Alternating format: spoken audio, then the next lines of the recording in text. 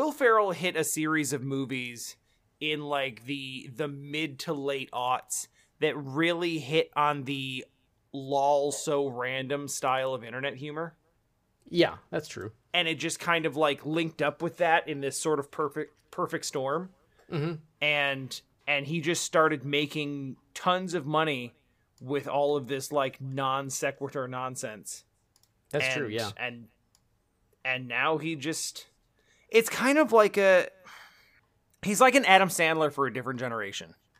The style of humor and the delivery of the humor is completely different, but that sort of like, that sort of crowd pleasing for a particular brand of humor style. Yeah, they're similar because there's a bunch of like there's some Adam Sandler movies that I enjoy just because they were funny to me at the time. Where they're not quotable, but there's moments that are funny. Sure. And that sort of changed with the internet where you needed quotable things. Yes. Because you needed to be able to tweet about it or whatever. You need the soundbite or the GIF or the, Yeah, so it's a very similar style. I mean, not similar style, but it's like the evolution of it or whatever. Yeah.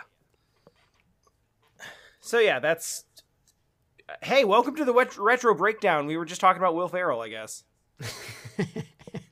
I was talking about how, like, I don't think that... I think I made an Anchorman quote about... the audio on the podcast working 60% of the time every time. Yeah. And then I was like, man, Anchorman is a bad movie, but everyone sure does like those quotes, though. Yeah, because I mean... it's a worse movie than Anchorman? I mean, lots. There's lots and lots. Anchorman 2. True, actually. Which is like equal levels of dumb, but without any of the quotable. It's so much worse. Although I will give Anchorman 2 some credit for like basically being about the evolution of 24-hour news and how news changed to be like basically an entertainment medium because you don't actually have to talk about anything important. Yeah, it's not part of the requirements of the news station. Right. It's just like this is a car chase. This is exciting. It's not news and it's not important because like none of this actually matters. But we're damn sure going to carry it because it's exciting and people want to see it. Yep. So I appreciated them going that direction with it, but that's funny because basically all I remember about it. I don't remember the plot of the movie, actually. I just remember he was in a lighthouse at some point, and that's pretty much all I remember. Yeah, the only thing that I remember is there was ice skating involved at some point, I think. Okay.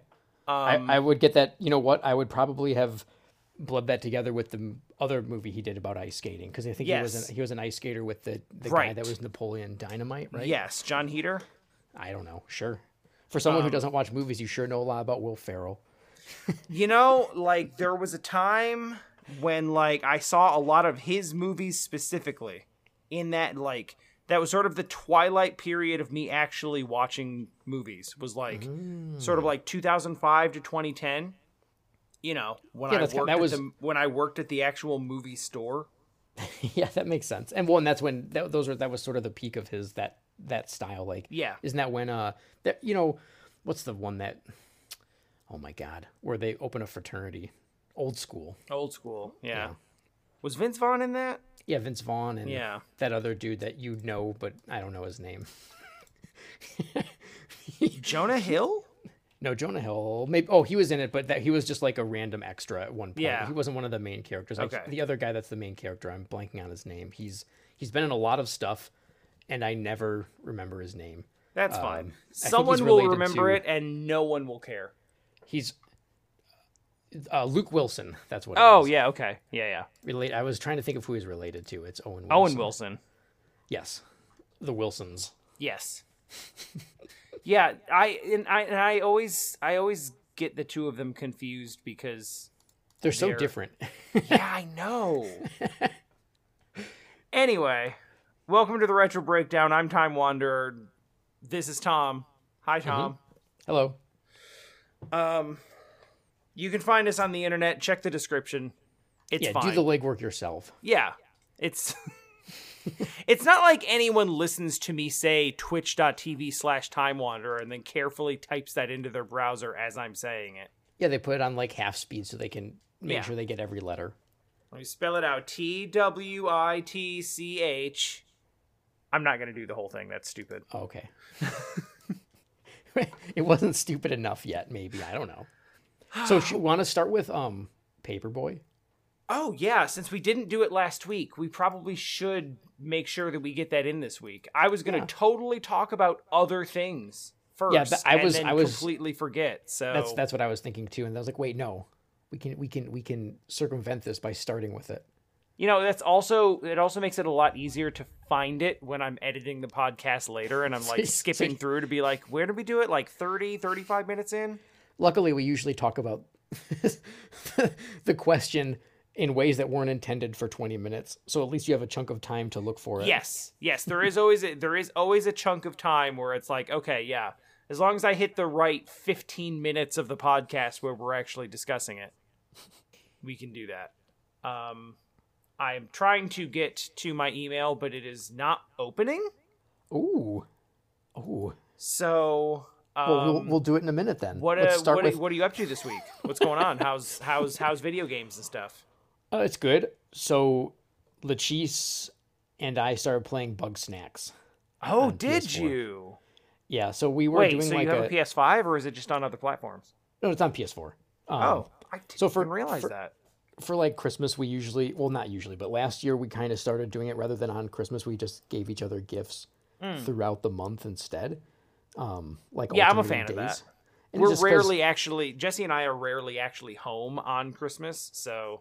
Yeah, that's exactly why we decided to do it. It's like, then we don't have to lug gifts back and forth or whatever. Yeah. It's lugging gifts sounds like there's a lot, or they're big things. It would not have been difficult to put them in, a bag, but that's not the point.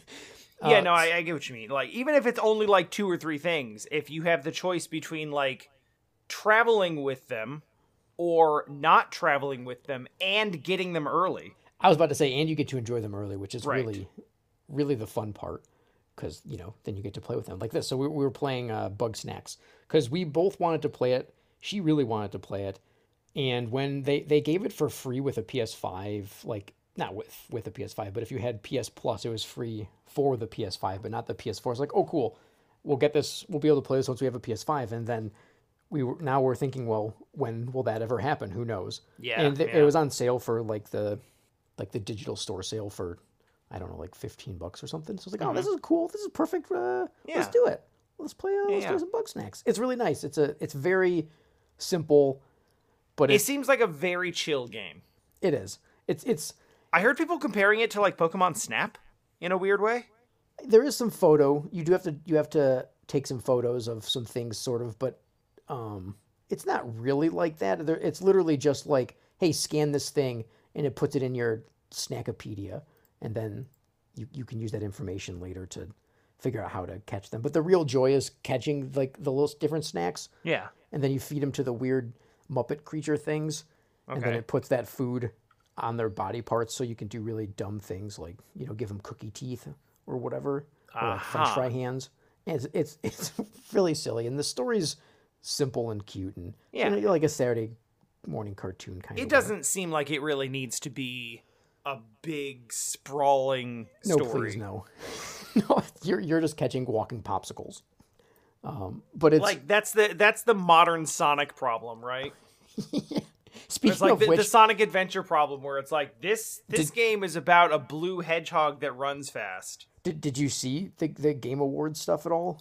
I have seen very little of it. I was playing Dark Souls 3 yesterday. You were? while the Game Awards were happening, and then for a long time afterwards.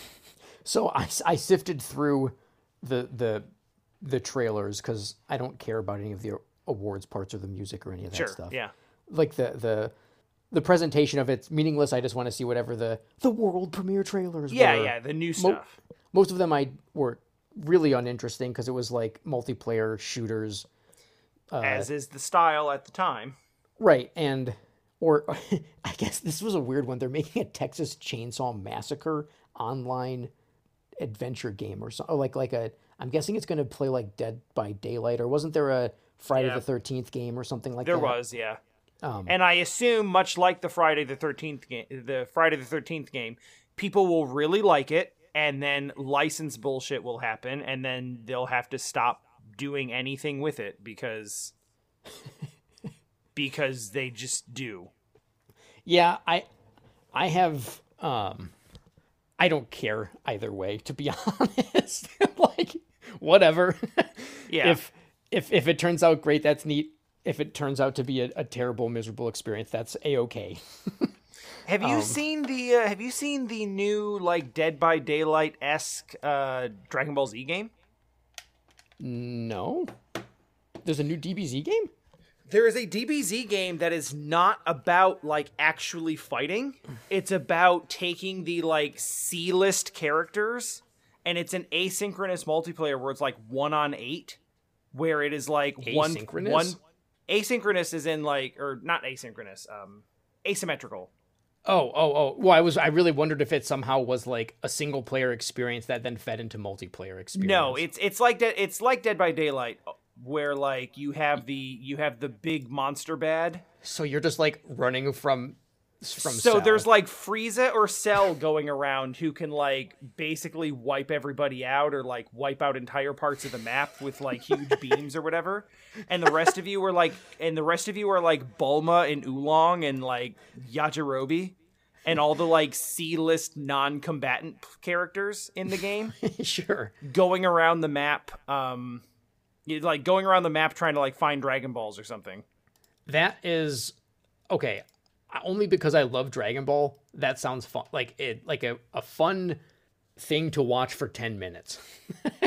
Otherwise, I don't like that style of game. It's just only because I'm not really into most multiplayer things unless it's like an action I'm RPG in the same.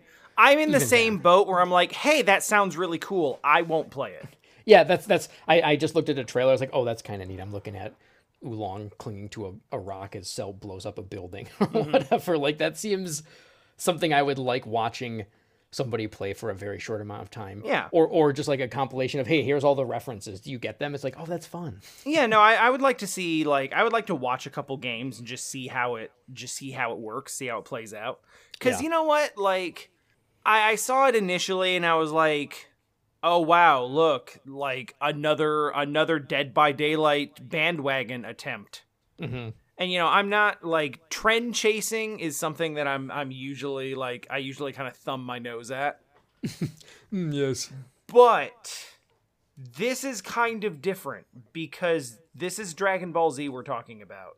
It's only different because it's Dragon Ball Z. It would have been so easy for them to just throw out another, like, over-the-shoulder 3D arena fighting game, like, Budokai 4. Or, if it was actually the Budokai series, that'd be pretty hype. Yeah, but, like, they've made I know what you're saying. I get what games. you're saying. It's and, like, I'm not saying anything bad about them necessarily. It's just, it's easy. It is an obvious thing for them to do, and to go in a different direction and go for something that is, like, a Dragon Ball Z game that is not actually focused on fighting, where you don't play as Goku, like, at all. Yeah, that's actually kind of neat. Yeah, it is. That's doing something with the IP. Risk taking. Sure, yeah. I think it's fairly. I would say it's fairly safe risk taking in the sense that genre of game right now is incredibly popular, but it's still not just playing as Goku, right, and stuff. So that's neat. That's happening. I don't know. Yeah. Okay, I have an email now. Oh, cool. All right. Paperboy Music, go. This is probably the most straightforward question we've had. I bet you can't guess who it's from. Oh, jeez. We've had a lot of people writing in lately, so I'm not sure.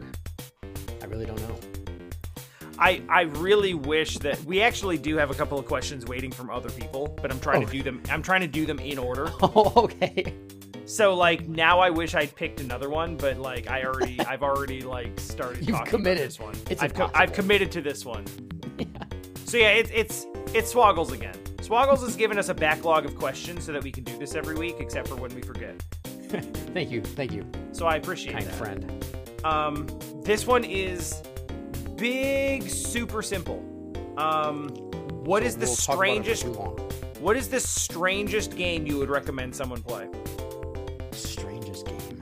Probably the first thing that came to mind was Katamari Damacy. That's the first thing that came to my mind also. I feel like that is the standard bearer for like, this game's weird, but you'll love it. It's great. Yeah. And if you don't like it, then I don't know what to say. I mean, I know that there are some people who just are actually turned off by the weirdness.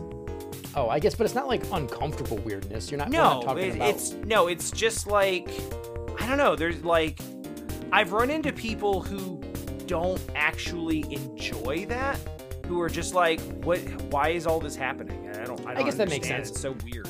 It is lol anime in a way, right? It like is. It kind of, if you don't enjoy because it's just totally insane.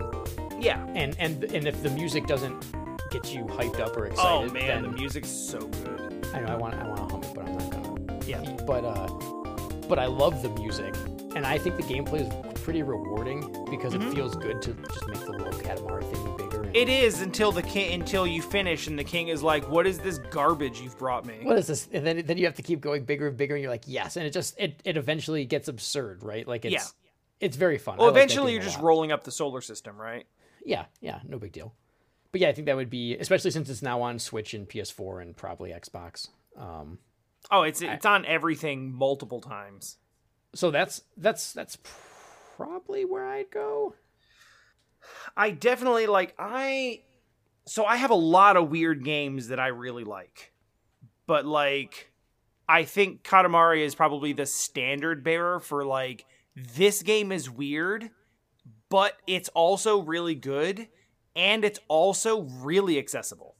Yeah, that's why anybody can pick up and just start playing Katamari Damacy. It's super simple. Yeah, and that's what drew me. I don't know. That's just what came to mind right away. It's sort of funny. This is going to sound impossible, but I sort of had that game in my head before you asked the question for some reason. Like, as you were starting to ask the question, I started to think of Katamari Damacy. Very weird. It's the neural link. There it is. Yeah. Yeah. What else? What's another? It's like, hey, what is a game that Katamari Damacy? That's almost what it was like. And I was like, no, I'm not saying that because that's just weird. Or that's like, it felt strange to suggest that, like, is Katamari Damacy weird? It's like, oh yeah, no, it's definitely weird for most people. Since I'm looking back at my shelf now at other games that I like that I would definitely consider to be weird. Mm-hmm.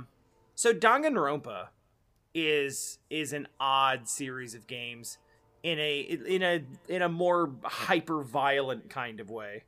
Well, and they're not games exactly, right? Because they're visual novels. But there's... Well, that's a big difference in terms of if someone's like, hey, I want to play a game where I have to do stuff. It's like, as with any recommendation, there's a strong necessity that you actually like think about your audience. Right. Yeah, there's plenty of people that, especially of course, overthinking, which we never do, is this a game that's like, hey, you have 1 hour to play this game. Mm-hmm. You have the weekend to play it. Do you know what I mean? Right. Are you showing it to show it? Because those games may not hook you in the first 40 minutes of gameplay, and you have to play for 40 minutes. You can play Katamari Damacy for 5 minutes, and either you totally get the idea, right? But I think visual novels as a whole, especially some of those weird ones like the 999 or those games, I think that they're kind of a fun. They're also sort of a fun suggestion like that because they're way different. Yeah, and they're strange, and someone that may not like video games, maybe they love reading, right? But they kind of want to try something interactive. Then that's something that's new and different, and that would be kind of a cool thing to be able to do. Also, yeah. Like if you were gonna go that direction, I saw Danganronpa on the shelf, but now that we're talking about it, put Danganronpa aside, play 13 Sentinels. Oh yeah, there you go. Yeah, play 13 Sentinels on Switch. It's coming out on Switch soon. Yes, or maybe it is out. I don't know. Whatever it's on, whatever you want to play it on, I don't care. Play 13 Sentinels. Yeah, that was a cool game. Do that. Yeah, that's actually a good suggestion too, because it has sort of game elements, which are it's sort of the weakest part of the experience, honestly. But it is, but only because the story is so strong. Yeah, because you want to know what's going to happen next. It's actually fun. Yeah, the gameplay parts. Like I've never played a game before where like every single story bit you go through has a moment of like, wait, what? It's just that over and over, and it just keeps escalating, and somehow it all works out. Mm-hmm. Yeah. Yeah, I mean, we've talked about it enough times on the podcast, but like that's definitely in there. In terms of the strangest game that I like, but I have a hard time actually recommending to anyone, Wonderful 101. Oh, that's actually a good one. Oh, I thought that's not what I was going to say. I was going to say okay. La Mulana. Oh, sure, La Mulana. Because everyone who actually likes La Mulana is like, I love this game. I hate this game. Everyone should play it. I won't recommend it to anyone. Yeah, I don't think that's a game that that's not like a game you recommend, like, and in the same kind of way that you'd recommend any of the other ones we've talked about. Right, no. It really isn't. La Mulana requires a lot of, like, an introduction. Yeah, it's like... It's not just like, hey, you should check this game out. It's kind of strange, but maybe you'll like it. It's like, no. You have to buy them a notepad. And you do. You have to, like, do you like writing things down when you play? Do you like being confused and lost for a long time? I think do you have like a saintly level of patience? I think these my are favorite... all prerequisites for even thinking about playing La Mulana. The best moment though is when you played it the first time. You're like, I got my sheet of paper here. Oh yeah, like my single sheet of paper. And then by the time I was done with it, I was a third of the way through a notebook. Yeah, it's like, yeah, you got your piece of paper.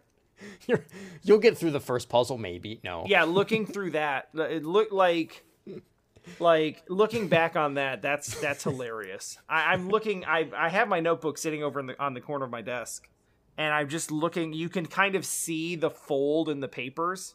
Yeah. From like, this is where I've been through and this is where I haven't. And it is about a third of the way through, which, you know, and then it's on that next page that I write the words La Mulana 2. Which soon, that's happening, right? Once I think once Dark Souls and Lost Judgment are over, I think I'm going to start La Mulana 2. I'm not guaranteeing that, but that's what I would like to do, I think. You'll probably only have like 15 more minutes of Dark Souls. Let's be honest. You're gonna one shot this boss and then go fight the final boss. Yeah, and since what I'm currently on is the final boss of the like post game DLC, this is a much more difficult boss. Right. Whereas like the actual end game boss is technically an earlier boss, so it'll actually be easier, even though you have to do it later. Yeah, no, I mean it makes sense, right? It's like the silly post games in any RPG. Yeah, basically. Like, oh hey, you beat Emerald and Ruby up, and now go fight Sephiroth. Okay. Yeah, basically. I mean, it's different when it's DLC, but like this, it's the same basic idea because. Well, yeah, I just meant the pacing of the bosses is right. similar. Not that it's because you're right. It's different when it's DLC because then it's expected. I guess. Right. But it's also that weird thing where it's like you cannot actually finish the game and then go do the DLC because the DLC has to be done while you're mid-run. And if you actually finish the main game's boss, then you'll reset to New Game Plus, and then you can't get to the DLC stuff. So the DLC stuff has to be done before you actually finish the run. Before you actually finish the main game boss, or else you'll basically lock yourself out of the DLC until you get back into it in New Game Plus or whatever. Yeah, because it's all about playing through the game like 9 times. Right. But, you know, the Ring City is DLC that came out like a year after the game came out and is intended to be like the super hyper challenge area. Oh, you know, speaking of this, we can put a little pin in this if we want to, but Ring City made me think of the Game Awards thing because you were talking about Sonic for whatever reason. And did you see the Frontiers trailer at all? I saw I think I saw little bits of it. I saw like clips of it. I see that it's a big open world thing now. Yeah, that's what I was gonna say. Is it seems like it's a giant open world of Sonic, which my first thought was actually that sounds pretty awesome, because then maybe you get to just go fast as Sonic, which has always been my complaint about Sonic games. Yeah. Like a big open place to explore as Sonic is what everyone wants. So I feel cool. And I don't mean to put this bad juju on the game or anything, but I feel like I remember hearing at some point that a big open world exploration game is what they initially wanted to do with Sonic 06. Well, and that's why a lot of those worlds are really big and kind of empty. Sure. Because they were initially conceived as like, oh, we're going to have like big free open exploration. And then they just ran out of budget, and then, you know, direction goes in a million different ways, and they don't have any consistent direction, and then they rushed it out the door because, like, damn it, we gotta have this game out for the Sonic 15th anniversary, so make sure you put out some unfinished schlock because we have to make that this unbreakable deadline. Sonic 06 deserved better. Like, I know it's like the standard bearer for the worst Sonic game, but like you can almost kind of see some of the stuff in there that they wanted to do, and it's just, I don't know what specifically Sonic Team. I don't know what Sonic Team's insistence is with like putting out half-finished garbage. Hey, I'm no comment. I mean, they're like, because they have a lot of games that have decent ideas behind them, and they're just not done. Sonic 06, not done. Sonic Boom, not done. Sonic Forces, not done. Like, not any other games that we've talked about before, for sure. Have we talked about a Sonic game? I don't think we've done a Sonic game on the podcast. We haven't, but there's another game that was done by Sonic Team that we talked about a year ago. Oh, yeah, no, that's, almost exactly a year ago. Because it was specifically for December. Mm-hmm.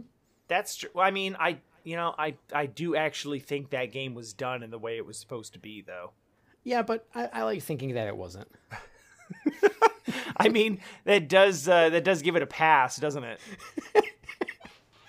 It's ultimately what I'm doing with all these Sonic games, where it's like, it's just, it could have been good, it just wasn't done. Someone right now is flipping off whatever they're listening to and closing this forever. I mean, it's okay. They'll be missed. Deservedly so. Yeah. I understand. So I was kind of like, oh, that's neat. That could work out. I have no expectations for this video game. I would be happy if it plays well and it's fun, because so I always am a little torn. I get excited about the idea of open world stuff, but then I'm also like, if it falls into the pitfalls of open world stuff, then it becomes a miserable experience. Yeah. Where it's just, oh great, it's a big open world with nothing to do, or it's too, like, there's like nothing to explore. It's not exciting at all. If it doesn't add something new, or if you get, again, we've talked about this a bunch, but Breath of the Wild broke my excitement for a lot of open world stuff, because if it's limited by previous things that were cracked open in Breath of the Wild, it's hard to be excited. Sure. And I believe we've lost him. Well, I'm going to see if he reconnects, but I mean, I think I've made my opinion on open world games known several times in the past, which is that basically they're just not for me. And I don't have anything really particularly bad to say about them necessarily, but I just, anytime I play them, I find myself, I think probably because of my particular play style, I find myself kind of getting tied up in just doing some of the like random side quest stuff that is inherent in an open world game like that. Oh, hello. Hey, he's back. So I was blocked by Sega, because I am not allowed to say anything positive or negative about this game. That's fine. I was just talking about open world games in general because you were talking about Breath of the Wild, and I was like, I've made my opinions on open world games known in the past. Yeah, they're not your favorite. And that's fine because I don't have anything particularly negative to say about them. Necessarily. It's just they just aren't for me. Sure. But that doesn't mean that I think that they are objectively bad. In fact, quite the opposite. Mm-hmm. But I've come to realize that I have at the same time very broad but also very niche tastes. Yeah, I think that's fair to say. It's how do I want to put it? It's like I can enjoy a game in just about any genre, but I can also very easily dislike a game in just about any genre. And there are a lot of genres that are very broad that I'm just like, oh, I basically don't like anything in that wheelhouse. Mm-hmm. Unless I do. So it's there are occasionally there's a game that just sort of transcends that whole thing, and it's in a sense you could argue that Yakuza is an open world game. I think it technically, yeah, that's sort of funny. I think it is for sure. I think you'd be hard pressed not to make that argument, even if it is broken down into chapters. It really depends on how you look at the game. The way that you're able to just kind of go around and explore is, and there's side quests in the world, and there's collectibles, and there's crafting. Well, but the big difference is that the open worldness is not about how big the open world is. It's about what you can do in the small space. Whereas a lot of open world games are the opposite, right? Right. It's about how much space does the open world cover. Mm-hmm. And you can keep that and give me, here's how much stuff there is to do in 10 city blocks. Right, yeah. So it's less about going around and seeing all the random stuff in the world. Yeah. And exploring all of this old space, or exploring all this empty open space for, the oasis of content that you might find as you go through. Mm-hmm. And it's more about this densely packed world, and you've seen all of these things 100 times, but now it's time to find something new within it. Mm-hmm. Yeah. And that's super fun to me. Well, and you just love the story too overall. I mean, the world in general, all the dumb style of it definitely appeals to me. But the particular way that they execute an open world environment, it keeps me from getting too caught up in the minutia.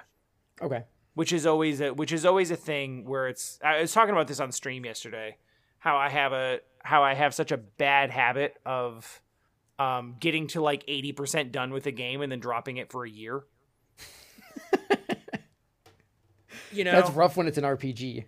Yes. And that's actually probably what I do it the most with. Because you get to that point where, especially in a JRPG, there's that point where it's okay, well, you've gotten to this point. Once you go talk to this person and tell them you're ready, that will start the sequence that brings you into the final boss fight. So make sure you're ready and you've done everything you want to do up to that point. You know that moment, the point of no return moment, so do all the side quests? Yeah. So I'll spend 15 hours grinding up everything else there is to do in that game for however long, and then eventually get bored of that and just never actually finish the main point of the game. I literally can't even fathom doing that, because my need to complete the thing would be too great. So it's, for RPGs, go either, okay, I'm beating this game because I like it, I'm playing it, and I'm beating it. Or I've played it for maybe 5 or 6 hours, and I'm like, this just doesn't vibe with me, and then I'm out. Sure. I've never gotten to that point where I think it's more common than I would have guessed, because you're not the first person to have said this to me, where they get to that point where they're like, yeah, I either don't want it to end, or I just got sick of doing the other stuff and I just didn't care, or whatever it was. But I personally have never been able to just stop after getting to that point of a video game. It's never it's never a conscious decision that gets made on my part. Yeah. It's always the like you finish it and then you boot it up the next day, or you go to like turn on your game the next day, and it's like it's that feeling of like knowing what you left off doing and being like, man, I don't really feel like doing that today. Let me try something else today. I just kind of feel like doing this for a bit. And then like, it's just like, I just need a little change of pace. I'll come back to it tomorrow. I understand the idea. I just could never, because if I've gotten to the point where I'm like, I'm not doing this side quest. Like, I'm sick of these things. I just want to finish the game. So then I just go finish the game. Right. Yeah. Like, I'm not saying that I always do everything in a video game, but if I get bored of the side quest, then I just like, well, I'm going to go spend 20 minutes and finish the boss. Cause if you've done almost any side quest in an RPG, the end of the game's a joke. Sure. Yeah. Basically. So then it's like, I'll just wrap it up and be done. And then I can put it away and be like, okay, I finished the story. And sometimes it was like, well, that wasn't worth it. Yep. So it's not even like, it's weird because even if I know sort of it doesn't wrap up the story, or there's like a sequel or something like that, or it's like the first of a series of games or something, I still, or it's this like nonsensical cliffhanger ending. Oh yeah. Yeah. I don't know. I can understand it, but I can't. I have never done it myself. You can understand it, but you can't relate. Yeah, basically. Mm-hmm. Yeah, I mean, I barely understand it myself. we all have those kind of idiosyncrasies. It's like I can relate to it because I do it, but I don't know why I do it. Mm-hmm. Yeah, I get that. It's the same reason why I would get a platinum trophy sometimes. I'm like, why did I just spend? Case in point, when I did the one for Dragon Quest Heroes 2, it has like, you beat the game. It's like, okay, you have 100 hours of grinding. It's like, yeah, I'll do that. Why? I don't know. Yeah, it is completely insane. I'm well aware of that. Actually, I think that my insaneness is way less than your insaneness, because at least you didn't waste 100 hours doing something silly. I mean, you're not wrong. I mean, I can point to so many games that and it always ends up sticking out as like, man, I really need to go back and finish that. Mm-hmm. So like, I mean, that was almost every Final Fantasy game in the PlayStation era. Oh, okay. I hit all of that with every game. It was like, get up to the last disc, and a part of it is like not wanting it to be over. You know what? I actually, that did happen to me with Final Fantasy VII. The first time I played through it, I got to the end, I did this stuff, and then I was I was nervous to go fight Sephiroth. I was like, I don't want to. So I literally started the game over and used a like different party to play through the whole game again. Oh yeah, that's very different than just like deciding to not play it. Well, true, but I do understand that point of being like that it's you get to the end skittishness to finish it. Yeah, or whatever that reasoning is, whatever the cause behind it could be. So I guess I can't say I've always done that, because I did have that moment. I didn't actually beat the game myself. I saw my friend beat it, but I never beat it myself for almost a year, because I played through it like 2 times and then decided to beat the final boss like on vacation one day. Yeah, like, hey, I should finish this game. Yeah. So I do get the end of the getting to the last disc and being like, yeah, it's like not yet. Yeah, it's like, I'm having a good time with this and I don't want to be done with it. So instead of finishing it and actually like clearing the story at a time when it actually means something to me, instead I'll just stop playing it altogether. Yeah. Xenoblade Chronicles was a really big one for me. Oh yeah. That game was really good and I liked it. It has a lot of meaningless side quest like gather crap. that you have to do. Yes, yep. Like low percentage, just like get lucky and get the rare item gathered in the field. Yeah. Stuff that you have to do. Tons of that. And I was like, I'm going to do all the side quests before I advance the plot. And like ended up getting bored with that a bunch of times. And then just like deciding I don't want to keep doing that. Yeah. And then eventually just picked it back up. It was like, you know, screw it. Like, I'm not going to do any of that. I just want to finish it. I just want to know what happens. And that game actually turned out to be really good. So I'm glad that I did that because the rest of the story was totally worth seeing, as it usually is. But it just, you know. It happens. Compulsion's going to compulse. I still have not finished that game. It's long, but I have gotten like halfway twice on the Wii and on the 3DS. It does do a good job of like escalating things in a way that is exciting and interesting, but also like actually makes sense. Yeah. So wait, would that count? Would that count as a game that I played for a long time but didn't decide to finish? But I feel like I was only halfway there, so it wasn't like the point of no return moment. But it's on that edge of. I mean, it's not always right on the point of no return. Sometimes it's like 60, 70% of the way in. Yeah, so I was probably 50% there, which is, you know, you still got another 40 hours to go. Sure. Yeah. At that point. Actually, yeah, so I guess that's right there. That's right there at that, You're not gonna bother finishing this, but there's so much more to go. Mm-hmm. I don't know. What about you? What have you been? So you've been playing Dark Souls. Dark Souls. I am Anything finally. Else? I am sort of apropos to this conversation. Finally getting to the point where I'm like, okay, I think it's time to finish Lost Judgment. All right. Granted, I have basically done everything else there is to do in the game. I was going to ask, are you going to do did you start off at some point while playing Lost Judgment? Did you have this thought out loud or in your head? I'm going to 100% this game. I said it out loud. I think I said it on the podcast. And did you? Okay. I may have. I don't. Maybe that's why it's there. And then I'm wondering, is that still the case? Or are you kind of like, you know what? I'm just like 90%. Yeah, I'm thinking 90% because it's just. You know, I really did intend to do it. I went in and played like 3-4 hours of Virtua Fighter. Holy crap. Because one of the things is like, you know, clear arcade mode in Virtua Fighter with every character.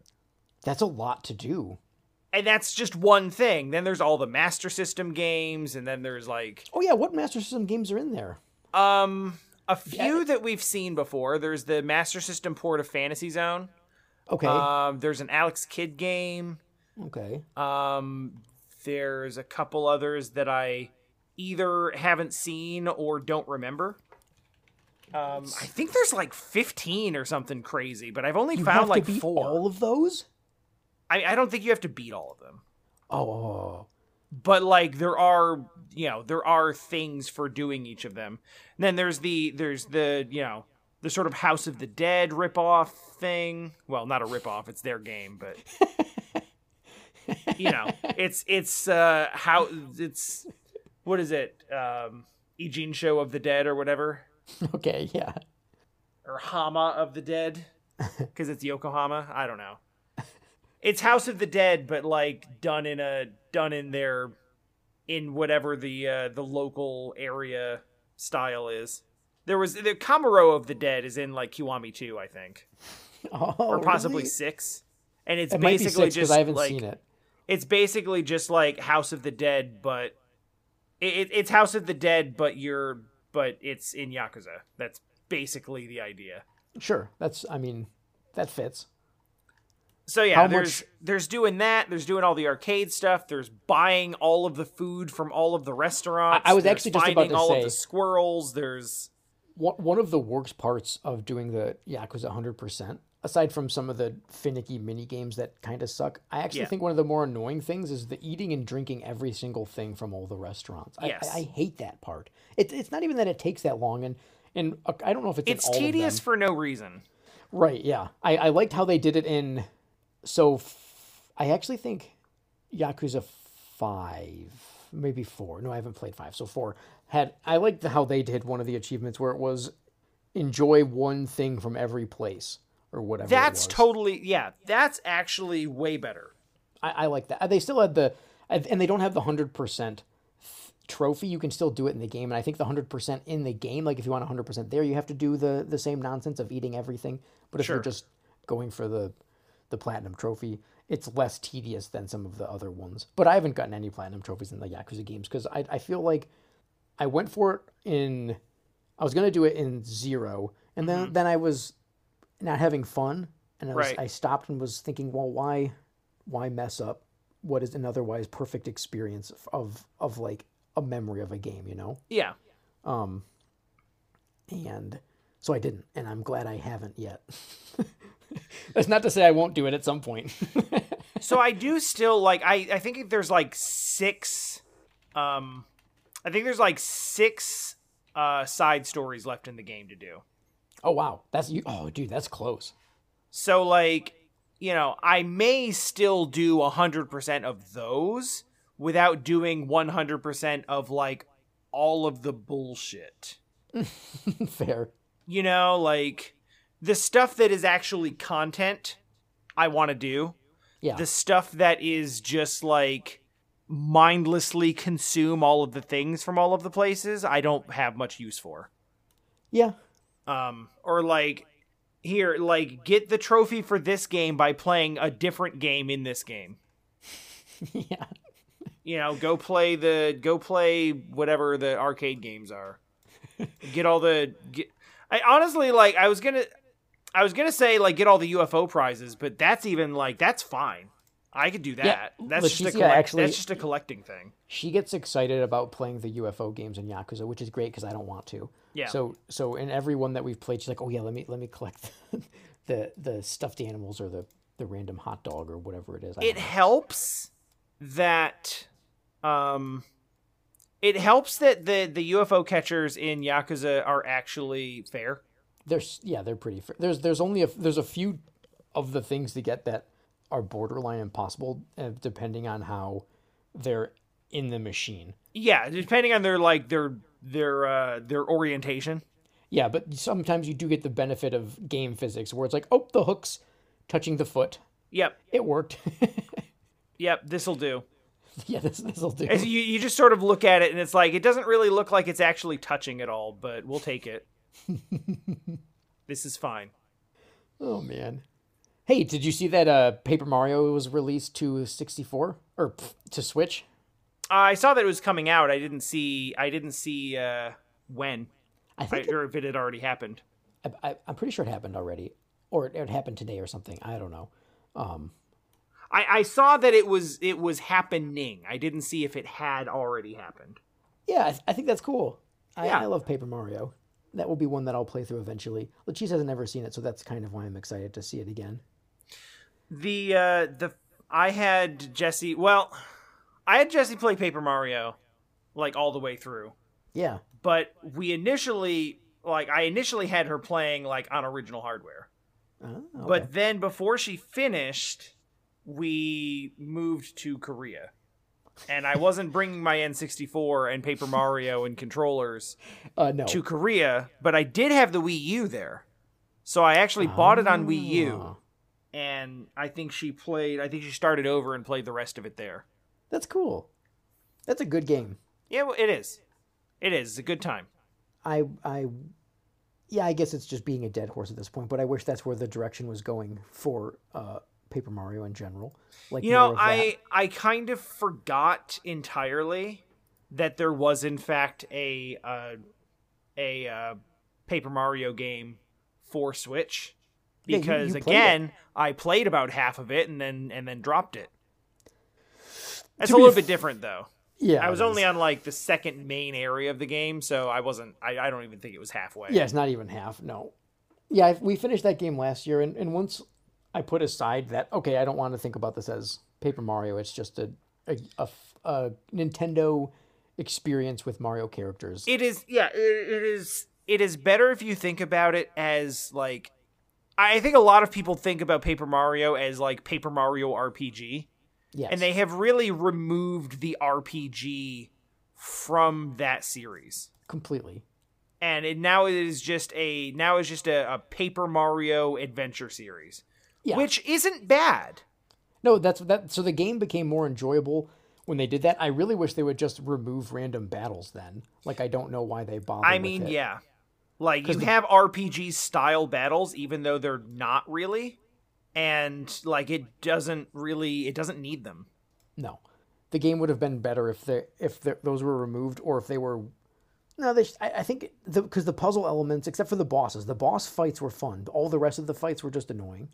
Well, I mean, they're just, there's no real nuance to them.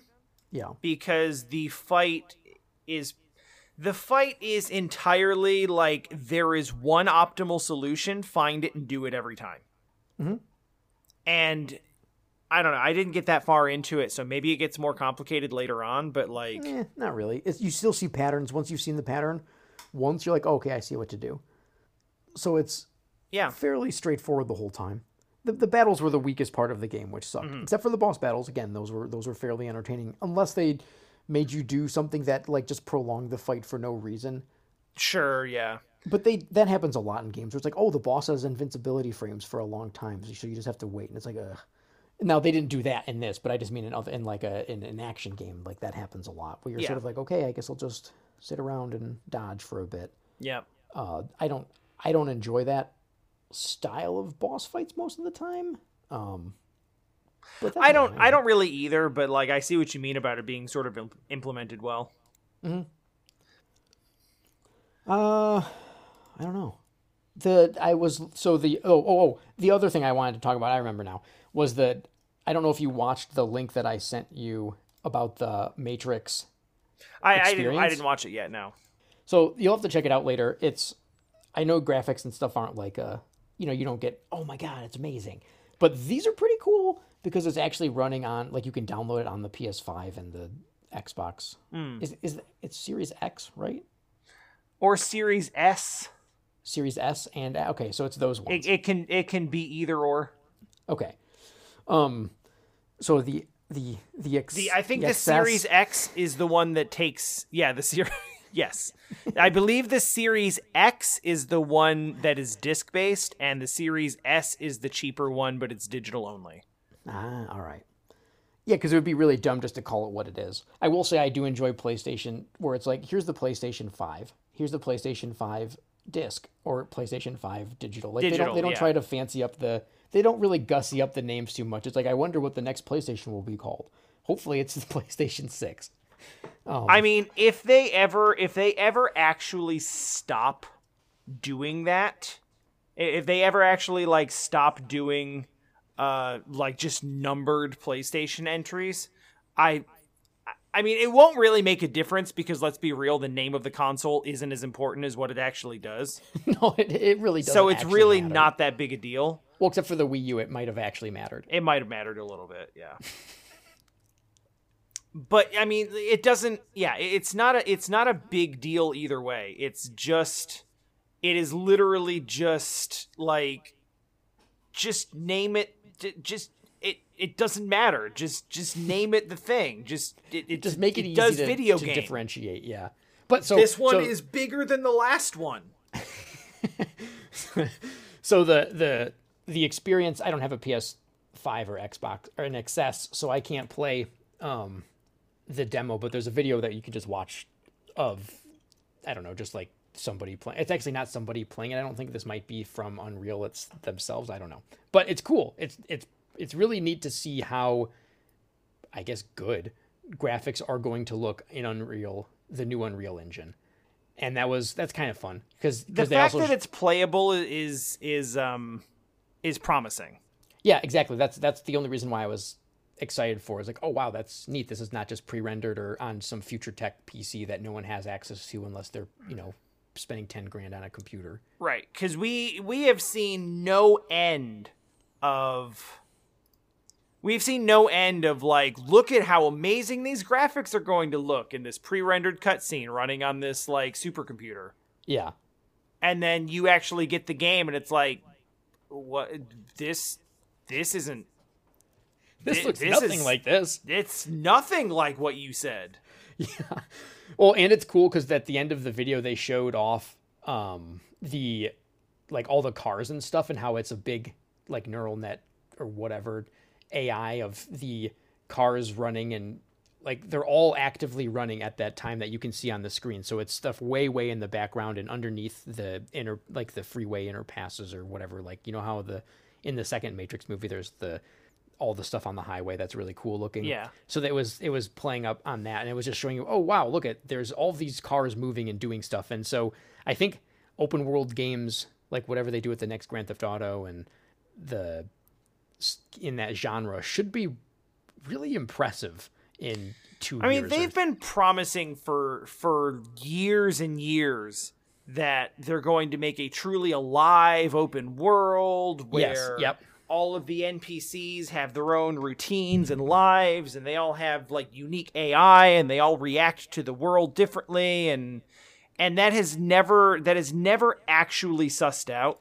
Well, and so they showed this one scene. What I really want to know more than anything else, even when it comes to AI and stuff, is please make it so you can blow like big things up. So in one part of the game, she shoots like a tank of a car, and it blows up like the freeway. There's a whole there's a crater in the freeway, and then above it's blown up. And I hope that is something that will be part of this new engine where you could play Grand Theft Auto and you could cause a huge explosion on a freeway and it would just blow the whole freeway up and whatever, right? That would be really awesome. Of course, it could just respawn once you've gone far enough away. I don't care about that. I don't need it to be persistent. But just in that instant of if you're in a big chase and you drive your truck into like the side of a building and you drive into the building, like that would feel so cool. And I've wanted that for such a long time. And I know that requires an enormous amount of energy and work and power and everything. Yeah. But that to me would be what really tips it over, and like, oh my God, I'm now finally have that moment of yes, I can drive my truck into the you can do your best Majima impression. Yeah, like that. Drive your dump truck through the wall. Because like, what if the mission is get inside and get these people, and then you're like, well, I'm just gonna fly this thing into it instead. Like, that sounds really stupid and fun, and I hope that's reality at some point. I know that like there are some games that have come out that have really tried to do the environmental damage thing. Yeah, and it usually just isn't as it never doesn't work quite as like if you do it enough, you start to see like how that damage works. There's always a sort of what's the word? There's always like a particular pattern to it. Oh, sure. Where you can kind of see how it breaks apart. You can kind of see like what part's going to break next, and exactly what parts can and can't break, and I think to some extent that sort of thing is inevitable. You can't really just have like considering the absolute like depravity of a lot of players who play these games, like if you give the opportunity to just destroy the entire world and just leave it that way, they will destroy the entire world. It's like the Animal Crossing, and there will be nothing left for them. Yeah. It's like how Fallout lets you kill plot relevant NPCs and like soft lock yourself out of the end game. Thankfully, that's only old Fallout. But it's still a thing. It was that they realize, like, people will just do this. Yeah, this is just a thing that people will do. We have to make sure that people can't do this. So I mean, like that, but on a grand scale of like, if you can blow up an entire city block and it stays persistently exploded, they'll do it. Hell, I would try it out if it was possible. Yeah. That would, especially if there's like a subway underneath or something. Like, I mean, there's like some crazy stuff that would happen if that's the world you're trying to create. I'm not sure that it necessarily is, because we initially were just talking about like leaving a large pothole on the freeway. Yeah, I mean, I'd be more than okay than if it just fills in or fixes itself, like you topple a building, but then you come back and it's fine again. That was a big thing with Skyrim, actually, is like the fact that they part of the reason that game bugs so hard is because, or the reason it lags sometimes really hard is because there are items in the game. All of the items in the game, like, it has to keep in memory where those items' original location is.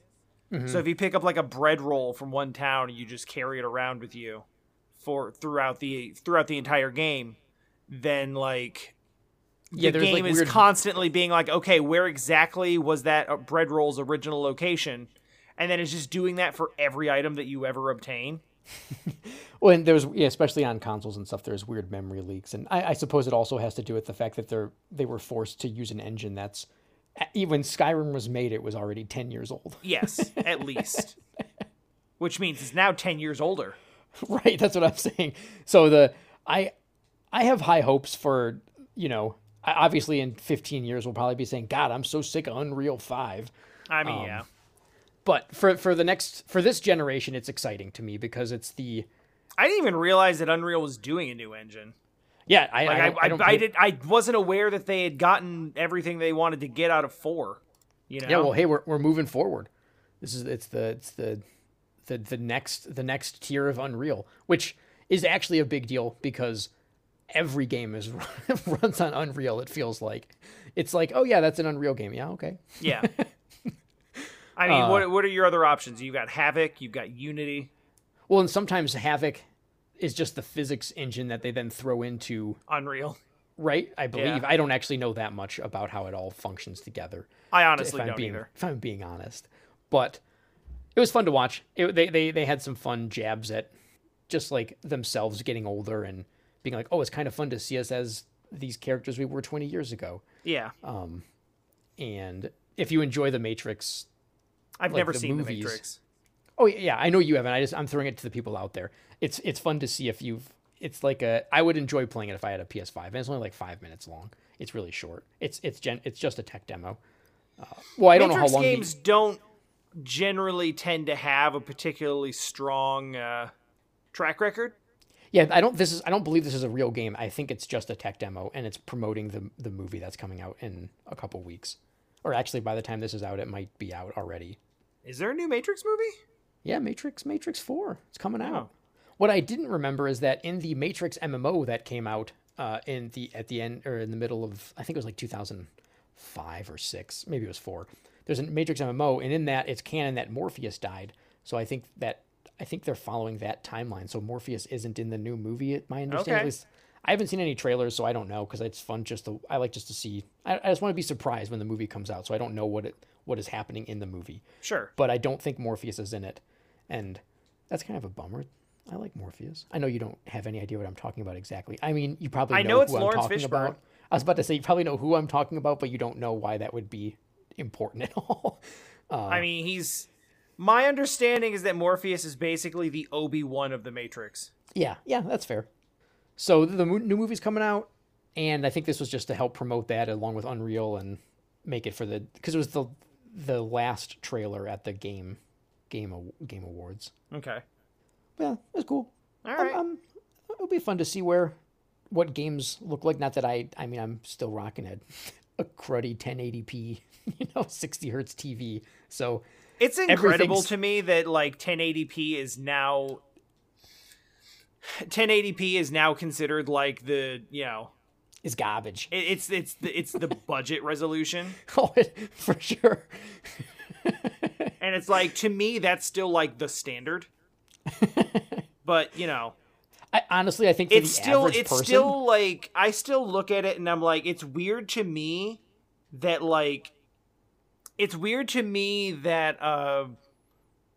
to think about like renting like an actual physical film, which is not really a thing that happens anymore. But like when you have an actual like physical movie on a disc, the disc is a Blu-ray. Well, now it's I don't know what the 4K. If you go to buy a movie now, they're all being released as the 4K. What's it called? Is it ultra high definition? Is that still a thing? No, that's old, right? I don't even know. There's another. I don't know. Like the point that I'm saying is like DVDs are basically VHSs at this point. Yeah, they are. And like I haven't really like obtained any movies or films of any kind since that wasn't the case. Mm-hmm. Like, I'm used to DVDs being like the standard. Of course, now it's irrelevant because who watches movies on actual physical media anyway? I think the 4K people probably are still into it. I suppose. Actually, I spent a decent amount of money as gifts for somebody, as DVDs and Blu-rays, because Amazon was having like a buy two get one free, and then the movies were also really cheap because our internet is garbage at my mom's house.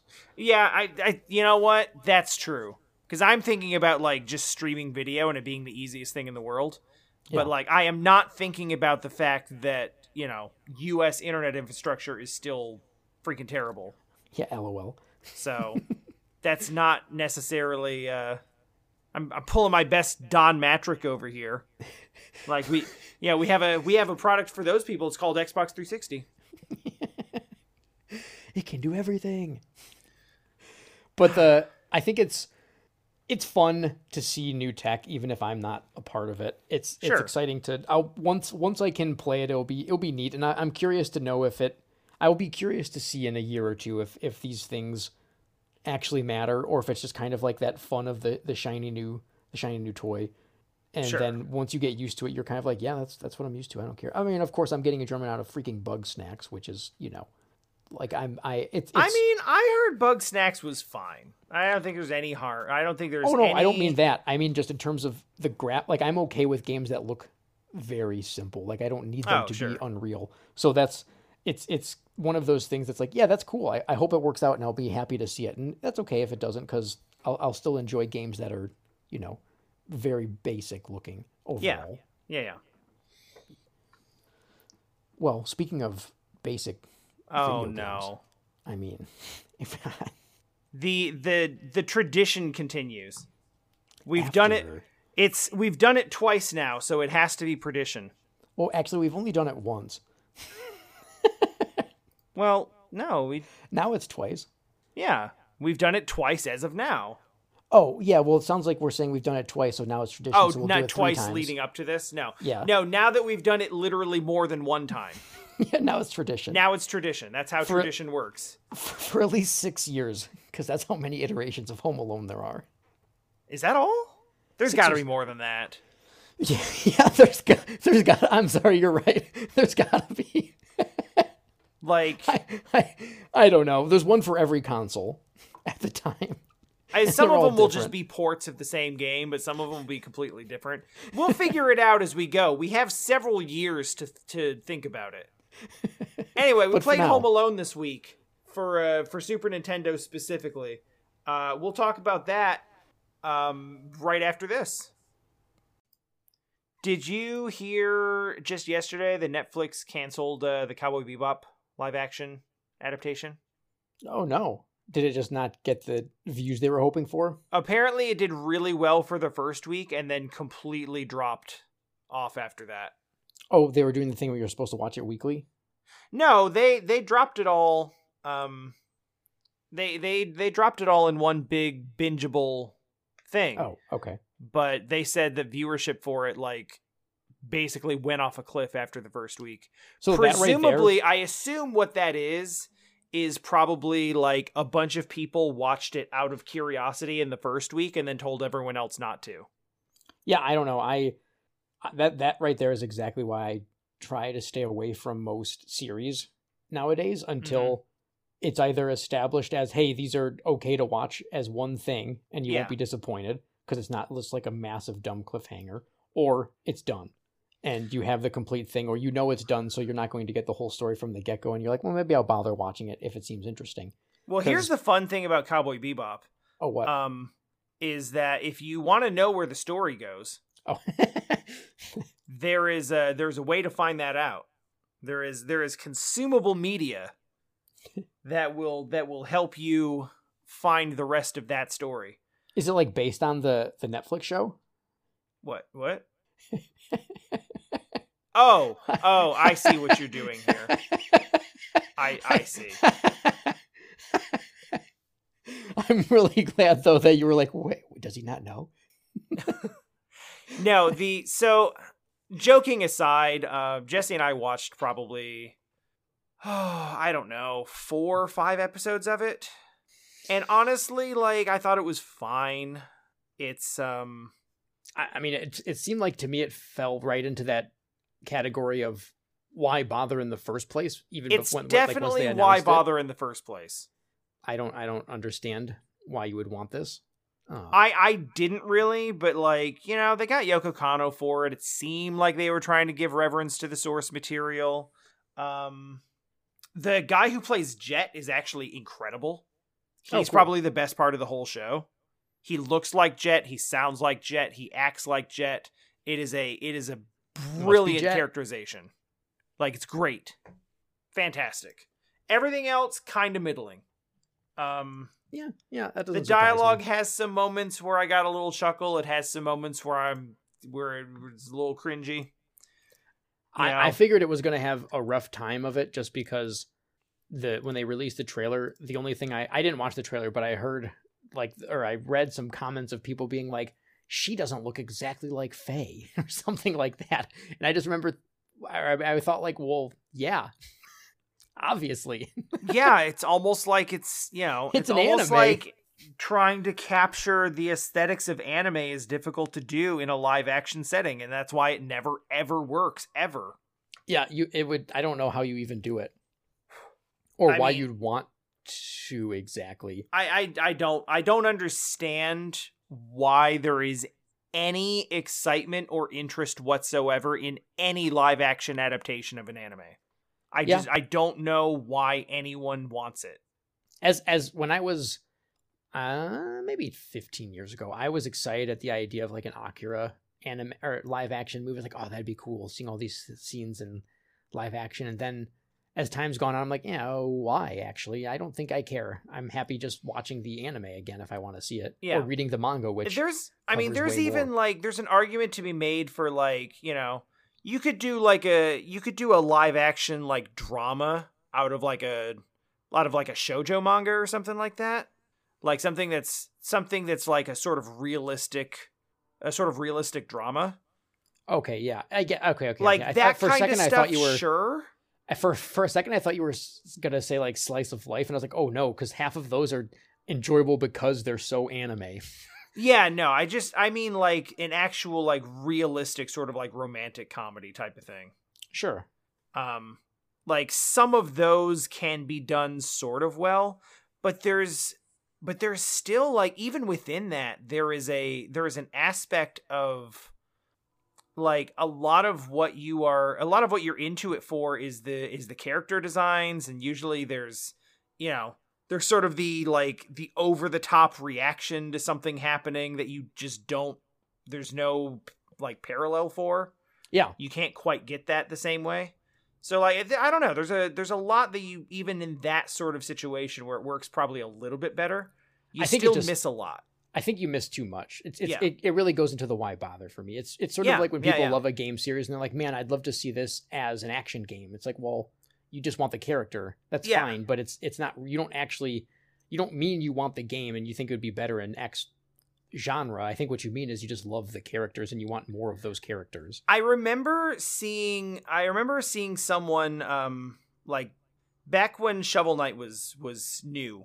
It was out and it was new. And I remember having a friend who was like, how cool would it be if you did like a full like 3D like AAA remaster of this? And I'd be like, I would hate that. And I don't want it. And I don't understand why we're talking about this.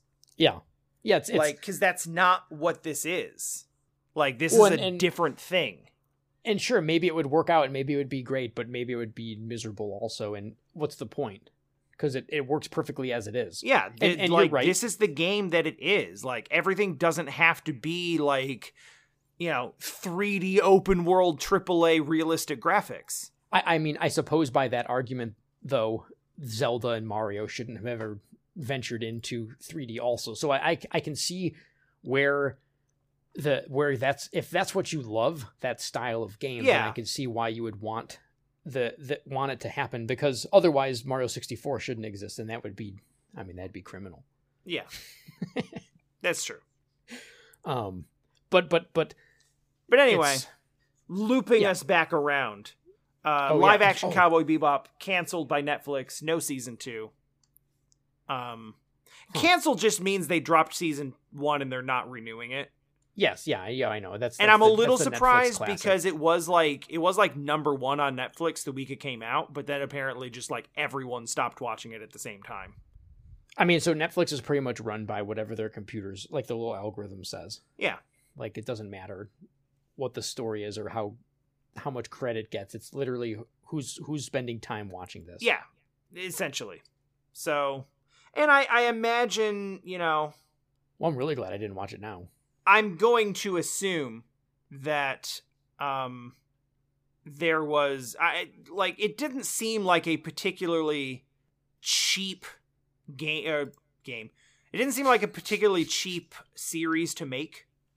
It's got some CG in it. It's got some action. It's got, it's a sci-fi thing. So there's some special effects in it. Yeah. So I would expect that. It is not a low budget thing. However, that doesn't mean it was like completely over the top, but I'm sure that it having like a little bit of budget attached to it factors into it, not getting renewed if it's not completely blowing the doors off. Because it seems like it didn't. It seems like it did all right for a week, and then everyone stopped watching it at the same time. Yeah, I don't know. So while you've been talking about it, all I can hear in my head is the music that plays when Spike and Vicious meet in the church, and it's like the hymn that they're singing and stuff. That's just kind of what's been playing on repeat in my head as we're talking about this. Like, man, I kind of want to watch the anime. Yeah, watch the anime. The anime's still good. It holds up. Do that. You know what doesn't? You know what game deserves a AAA full 3D open world remaster in Unreal 5 engine? I don't know, man. Do you think they could do Home Alone in live action? I'm not sure. So, do you remember the story of Home Alone for the Super Nintendo? I mean, I think you're using the word story a bit liberally, but like, no, it's different than the movie. It is based on what would have happened next in the movie. Home Alone for Super Nintendo is after they've escaped. They've paid their debt to society and want revenge. Oh, that's right. They get out of prison. Yeah, they're back at the house to get revenge on Kevin, and they've somehow managed to get the family out of the home. So Kevin is now alone in what has effectively become 4 versions of the same house. Yes. Yes, the 4 distinct wings where they keep completely different furnishings, including a frankly ludicrous, like a ludicrous number of pets. Well, I would say exotic it's an unethical number of pets. They're also way richer than you would have ever imagined, based on the size of their house and the number of just gems and things that they have lying about. No big deal. Hidden in obvious places like, a dresser or maybe a pool table. I mean, yes. I suppose they did keep an entire toilet. Pizza. Don't forget about the toilet. Sometimes there's pizza in the toilet. Sometimes there is pizza in the toilet. But yeah, so the story is the Wet Bandits have come back with their gang of friends. That's why there are 2 other people or 2 other randos, in the game. 2 randos in the house that you've never seen before that are just like, one of it, like the dude in like the bowler hat. Like, I think you see him more than anyone. You do, yep. And then you see another guy in a white suit, and he's odd job, but well, he just throws his hat at you anyways, and that's all he does. It's very strange. That I don't know. I don't know why they were allowed out of prison. These people are clearly still bad people.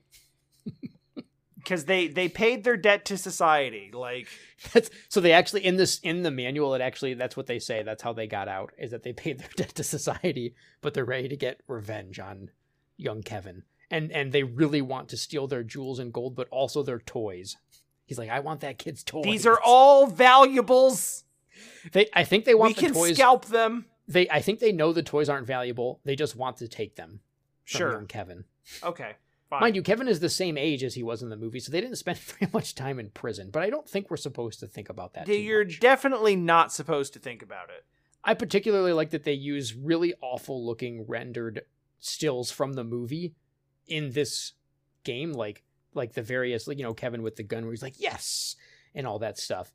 In between the, I guess, stages. So, and of course the infamous aftershave screaming scene.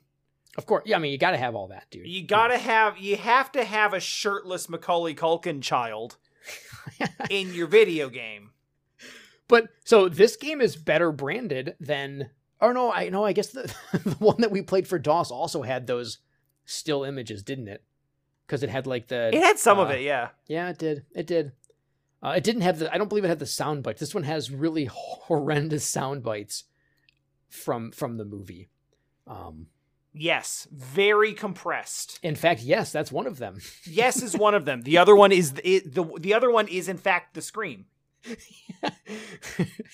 So this game is the aftershave scream. Yeah. Oh yeah. Oh, when you said I knew what you meant. Actually, I think everyone probably did. Yes. So this game is. Thanks for letting me play this game. I'm really excited. I got to experience another Home Alone game. I'm glad that you enjoyed it. I hated this game a lot. That is one of the 3 games that I had to start my Super Nintendo collection. How many times did you beat this game? At least 5. It's very short. It is. That's and not particularly difficult. That's not really the concern. The length was not the factor that would hold me back from wanting to play this more than once. Okay, that's fair. Yes. Do you want to talk about the general flow of the game? Oh no, please take it away. You are the expert of Home Alone. Okay, so essentially, here's what you're about in Home Alone for Super Nintendo.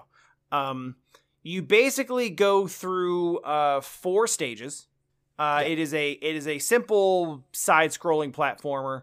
You have ironically, the toys seem to hurt you more, or the traps generally seem to hurt you about as much as they hurt them. Yes, so the things that are on the ground. There's tacks and toys and stuff to step on the ground. Specifically, anything they stepped on in the movie is the things that are basically. So there's 2 types of objects, I believe, right? There's the ones that are stuck to the ground, like the tacks and the ornaments or whatever, and then there's ones that are, if they're there, you can jump into them and then it places them on the ground, like the banana peel, which admittedly is pretty hilarious because. I particularly like the noise that they make when you actually kill them, and they're just bleh. Oh, yeah, that's good. And they just kind of diagonally slide off the screen. That's why I like the banana peel, because they step on it and then they actually literally just slide towards this the bottom of the screen. So they just launch off and make this ridiculous sound. Yeah, and that's it. They're gone. Yeah, that always entertained me. So I did appreciate that. So this is sort of unique because it is not a just run to the end of the stage type of platformer. Yeah, in fact, that's not the goal at all. It is about actually exploration. Mm-hmm.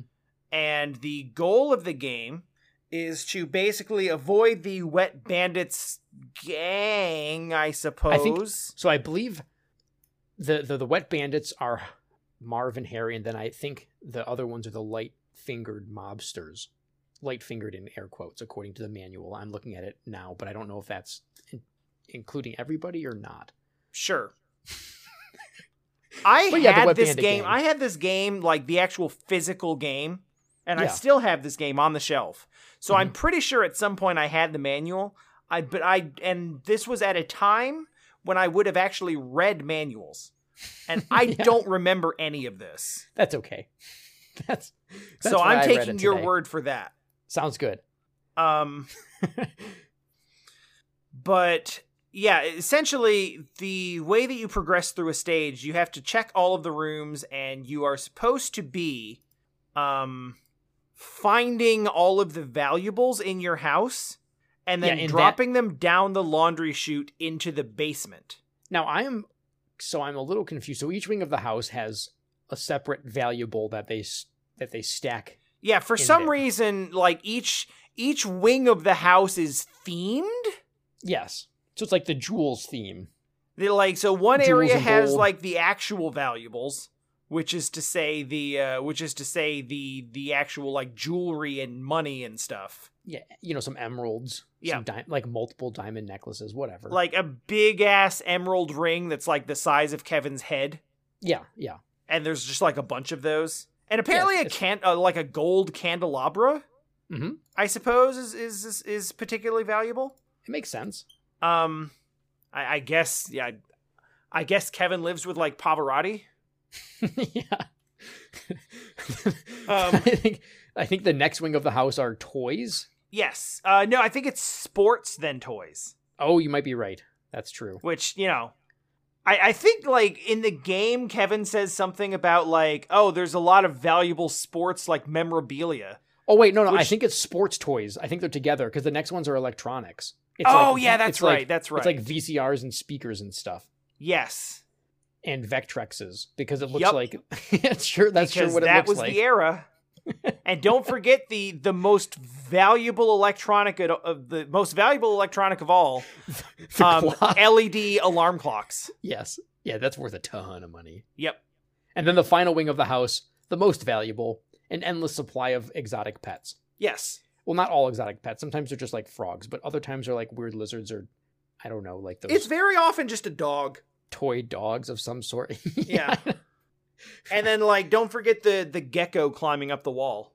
Yeah. True, I did call it a lizard. I think it's more gecko. Geckos are lizards. It's fine. Yeah, but there's birds. They have lots of birds in their house. I don't. And do you think they have 4 separate basements for each wing? Or do you think it's one collective basement? Boy, I don't know, because if they have 4 different basements for each wing, that would imply then that they have four different giant ass bank vault safes. Yes, yeah, because so the point of each wing is to collect the correct number of valuable whatever it is for that wing. Put them in the laundry chute. Then eventually, once you've done that all, you go down to the basement and stuff all of those in a giant safe. Right. A giant safe. Like literally like 50 feet tall. And of course, in the basement, you have to navigate the sticky bandits. Deepest fears. Yes. Not the bandits at all. In fact, the McAllister's basement is filled with, spiders and things, fine, but also bats. Ghosts and ghosts, yes, and a Volkswagen-sized spider, which you kill by jumping into a tire that then falls on it like 6 times. Yeah, what? So you called it a tire? I don't know. That's just what I guess. I always just interpreted it as being like a giant brick in the wall. That makes more sense. Maybe I just pictured it. But then I don't know why. Like, I don't know. First of all, I don't know why it respawns. Second of all, I don't know why you would just like knock it out of the wall with your head to like knock it down onto a ghost. A ghost or a rat. I think the rat was the final boss. I think the spider was actually earlier, and I don't remember how you kill the spider. All of those boss fights are the same. They're like, so what that really is, like, they want you to believe that those are all different boss fights, but what that actually is that is in fact 4 different phases of one boss fight. Yeah. That's what it actually is, because they all have the exact same mechanics, but they are slightly different in the sense that, like, in the sense of like the because the first time you go through it, movement is different, right? Yeah, because the first time you go through it, there's no boss. It's just get through the maze of things, like whatever is down there, spiders and bats and rats and stuff. An endless amount of them, which everyone has in their giant 4-winged mansion. Sure. And then it's like, hey, here's one boss that moves in this way, and then a different boss, and then the last boss is the rat, which I think is actually easier because it moves slower, I want to remember, than the spider. But that's fine. Old video games, they just put the sequencing out of order. Yeah. So that's the whole game. You do so you can defend yourself from the bandits by having them walk on those ornaments or tacks on the ground. Mm-hmm. You can also defend yourself from the bandits by simply just jumping over them and walking past them, because they will not chase you from room to room. They have a very stuck position where they will stay. Some of them do. Some of them chase you. Some of them see you and actually run after you. And some of them, this scared the hell out of me when I was a kid. Yeah. You enter a room and there's just one dude at the end of the room who's just like ominously creeping towards you. Yeah. And it's like, that's actually terrifying. Damn. But they don't. You can you can deal with them right away, so it doesn't really feel like they chase you, because you can shoot them with your various. You have the water gun. You got there's what is it? You've got the water gun stuns if you hit them enough times. They have to buckle over, and then you can jump over them once that happens. And then my one of my personal favorite childhood memories is just like hitting the first guy in the game with the water gun over and over, and just having to go like ooh ooh ooh ooh ooh. Ooh. Hey, that water gun packs a punch. Okay, apparently. Like, not enough to, like, really do damage, but, like, it'll apparently, like, knocks the wind out of you or something. I mean, that's still a freaking strong water gun. It is. That would have to have some power behind it, for sure. That's impressive. So there's the slingshot, which is kind of useful, because you can't actually, kill enemies with it. Yeah. Or, I don't know, KO them is probably, I don't know if Kevin is actually murdering them with a slingshot. Think it could be murder, because they come back. That's fair. So there's that. There's the baseball, which is actually quite useful, because it's pretty, you only get like one at a time, but they're pretty strong. Well, and so I'm pretty sure they have different, they get hit differently, like depending on who they, like which one you hit, because of the, like what happened in the movie, right? So the baseball makes Harry double over with one shot. Okay. Like I've played this a lot since my childhood, and I never really noticed any differences like that. Well, I mean, you might be right. It's just that's not something that I ever noticed, but that's interesting if true. And the BB rifle, I think, takes different amounts of hit points depending on which one's getting hit. Okay. Like one of them can take more shots than the other one. Yeah, the rifle, I think, is like, it's not the strongest enemy, or not the strongest weapon, but I think it ends up being the most useful because you get several shots. Like the baseball, yes, I think is I think the baseball is the strongest weapon, but when you pick it up, you get one. Whereas like when you pick up the rifle, you get like what, 20? Yeah. Yep. So like ultimately, like one rifle pickup means you can probably take out like 3 or 4 guys. Mm-hmm. Whereas like a baseball, you can take out maybe one. That sounds right. But yeah, you really don't actually have to attack hardly any of the enemies in the game, because you mostly can just avoid them.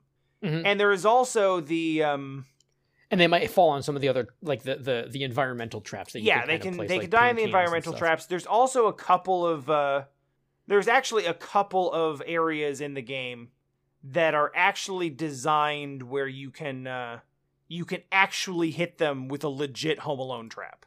Yeah. Like drop a bowling ball on their head or something like that. Yep. And they're few and far between. There's not as many of them as there probably should be for, a Home Alone game. It's not really like last year we played the PC one, and the PC one was almost exclusively about placing traps. Actually, that was pretty much the entire game. And then breaking the AI. Yeah. But I mean, breaking the AI so they land on the traps. Yeah, true. I still can't believe that we realized, if we just hide in the attic, they'll walk through every single trap and then you win. Yep. That was. Remember, like when I was very first starting to play it, and I thought that they actually had to see me. Yeah. Yep. And then like I was like, oh, I have to draw them to me, and then they'll run at me. And you were jumping over traps and stuff, but mostly just getting hit by your own traps. Yes. Which, to be fair, is also an issue in this game. Not the traps that you place, but just like actual ground hazards. Yeah, because if you hit them, then you do take a piece of damage. Mm-hmm. I forgot it's pizza damage. Good times. Good times. Yeah. And then there's the, if I'm not mistaken, and I don't think that I am, a lot of the dudes in the rooms, like the one I was talking about where he just sort of ominously moves towards you. Yeah. Are they one-hit kills? Did you run into any one-hit KOs? Yes. Okay, you did. Some of them just kill you instantly. But mostly it's like chip damage. Yeah, you just take like one hit and you have like what, 3 or 4 pips of life? No, it's like pizza. Oh yes, yeah, no, you're right. It's 3 pips, like 3 little. The pizza is you get 8 pizzas and then you get 8 heart containers, then you get an extra life. Yeah. Pizza containers. And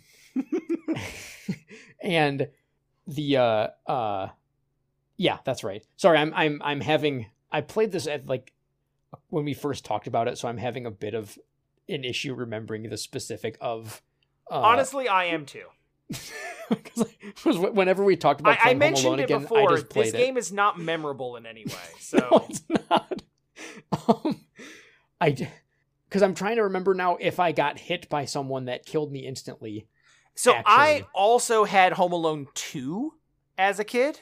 I actually played that on the Super Nintendo, yeah. Yeah, I had that one. Yeah. And that one, I absolutely know that there is the game literally starts with Tim Curry chasing you through the hotel lobby, who will shake you up. He will literally I don't think he shakes you upside down. Someone else does.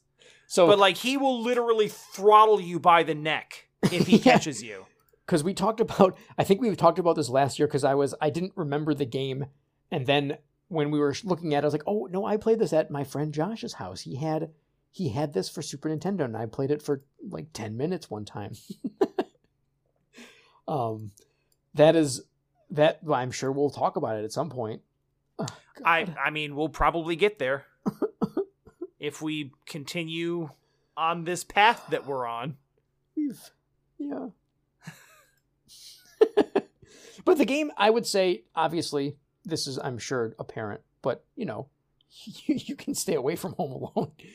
You don't have to play any Home Alone game. No. But if you're feeling in the holiday spirits, like, hey, I feel like playing this sort of game, this is, it's actually not the worst. It honestly, I think that one of the worst things about it is how average it is. Yeah, that's what makes it that would put it in the borderline really bad category, just because there isn't even anything that's so bad about it that you can really laugh or enjoy it. Yeah, there's nothing really unique in the sense aside from just the absurdity of what's happening that makes it worth your time in that regard either. Yeah, so it's a very, very simple, straightforward platformer. Yeah. And it doesn't really have a whole lot going on. It's just it is a game that I remembered playing from my childhood that is fine. And I got good at it because it was one of 3 games that I had, and sometimes I didn't want to play you do all 96 exits in Super Mario World, and you're like, well, I'm good with that. You can only do that so many times. You can only do that so many times, and then you do, Then I had RPM Racing, which was actually a very good racing game. It's actually one of the games that Blizzard made when they were Silicon and Synapse. Mm-hmm. I think it's their second game ever. Yeah, that sounds right. Yeah, because then they did Rock and Roll. Yeah, which is basically a sequel to RPM Racing. Yeah. It's not, I don't think it is technically, but like it has a lot of the same mechanics. Right. So, yeah, I had that, and I had Super Mario World, and I had Home Alone. And I put time into all three of them, and I'm glad that you know what that was like now. I'm glad to have experienced another one of these Home Alone games. I until last year, I honestly thought that there was the one that I played on PC, and then I knew that there was the Home Alone 2. And that was, I didn't have a clue that there were so many variations of Home Alone. There really are. Like, there's a lot of different Home Alone games, and they're all weirdly different. Yeah, like the Genesis one is like not just like in the way that they, like, not just different in like the console that they're on, but like just the look or anything. Like the very concept of what those games actually are trying to do is different. Yeah. Is totally different from one to the next. Yeah, it's fun to see. It's no matter how bad the game may end up being, it'll be fun to see all of them just because then we've seen all of them. Yeah. So we'll see you for another one of these like next December, I suppose. I cannot imagine for any reason us playing another Home Alone game before we basically have to next year. I do want to give a shout out to the walking animation of some of the characters, because it's so freaking funny looking. Because they walk in little tiny short, because they make them they make which one which one's the short one? Is it Harry? I never remember. I always get it wrong. Even like when we were playing Home Alone last year, yeah, I know. I was trying to read the health meters of each character because it says Marv and Harry, and I literally forgot which one was which. I think it's supposed to be Harry, and his walking animation is very goofy looking just because of how. I think Harry's the tall one. Man, I thought Marv was the tall one. Now I don't know. I feel like I have a memory of Joe Pesci screaming Harry at the top of his lungs, but it actually might be the other guy. Now that I'm thinking about it, you know what? I might actually be wrong about that, because like I feel like I have an even stronger memory of hearing Joe Pesci's like New York accent going like "Mom!" yeah, that like that. That seems to like resonate with me somehow. I do enjoy the music where it's a weird mix of just like a repeating of about 3 seconds of like a drum and a bell or Christmas music. Yeah. So thanks for that, Home Alone. Yep. Yeah, we'll get some of that music in there. Don't feel like you have to hang around and listen to it. It's fine. It's just I got to put it in there. Like, it's there if you want it. It doesn't. Yeah. You don't have to. You can just move on. It's okay. It's okay. Yeah, we'll see you next week for the exciting tier list. Yeah, next week is the tier list where we actually have a full year's slate of games. I think there's 49 or 50. Well, wouldn't it be like 51? Well, no, because we skipped the first week. Oh, so 50 then. Yeah. Yeah, you're right, because that week wouldn't have a game either. Right. So yeah, there's like 50. Yeah, there should be 50. Yeah, 50. That's a lot. That's a lot of games. So like last year, I think it was like we started in like July or so, and it was like mid-July, so we only had like 20 or 30 or so. Yeah, it sounds about right. But this year we got a full tier list. So it's gonna be an undertaking. I'm gonna mess with the categories a little bit, because last year's tier list, you know, I had these ideas for like what I should call them, like pretty good one time or like play forever. And it's like, what that did is that made us sort of overanalyze and think like it sort of unfairly put a lot of emphasis on whether a game had replay value. Oh, rather than true. Whether it was actually just good to play. Oh yeah, that's true. That's so I'm gonna rework that a little bit so that it's not so much about like, yeah, there are a lot of games that we played that we had a lot of fun with, but that we don't particularly want to play again. Yeah. But that doesn't mean that they're bad. That doesn't mean they're middle tier. It just means that like like pretty good one time was literally the name of the middle tier last time. Yeah. And, there were a lot of games that were in there because we were like, well, I don't really want to play it again. But, like, it was really good the one time we played it. And, so then it's unfair to think that those are a lower tier game than something that has better replay value, because there's plenty of games that I only want to play once, that I would think are good. So that's true. We didn't really think about that very much. I just kind of threw some words in there where it was like, hey, that sounds fun. Yeah. And wasn't thinking about it in that detailed a sense. So I'm going to rework the tier list so that it's a little more balanced in that way, so that we can focus more on, like, what we actually liked without worrying about whether we want to play it 15 times in a row. I've also sent you an image of Home Alone 2 for the NES that looks like the dad is into some strange body horror thing, because it kind of looks like his head is spun completely around based on the way based on the way that his neck is sitting there. Oh, wow. Oh, boy. Everyone looks like demons. Yep. And, like, they're all coming out of the same black abyss.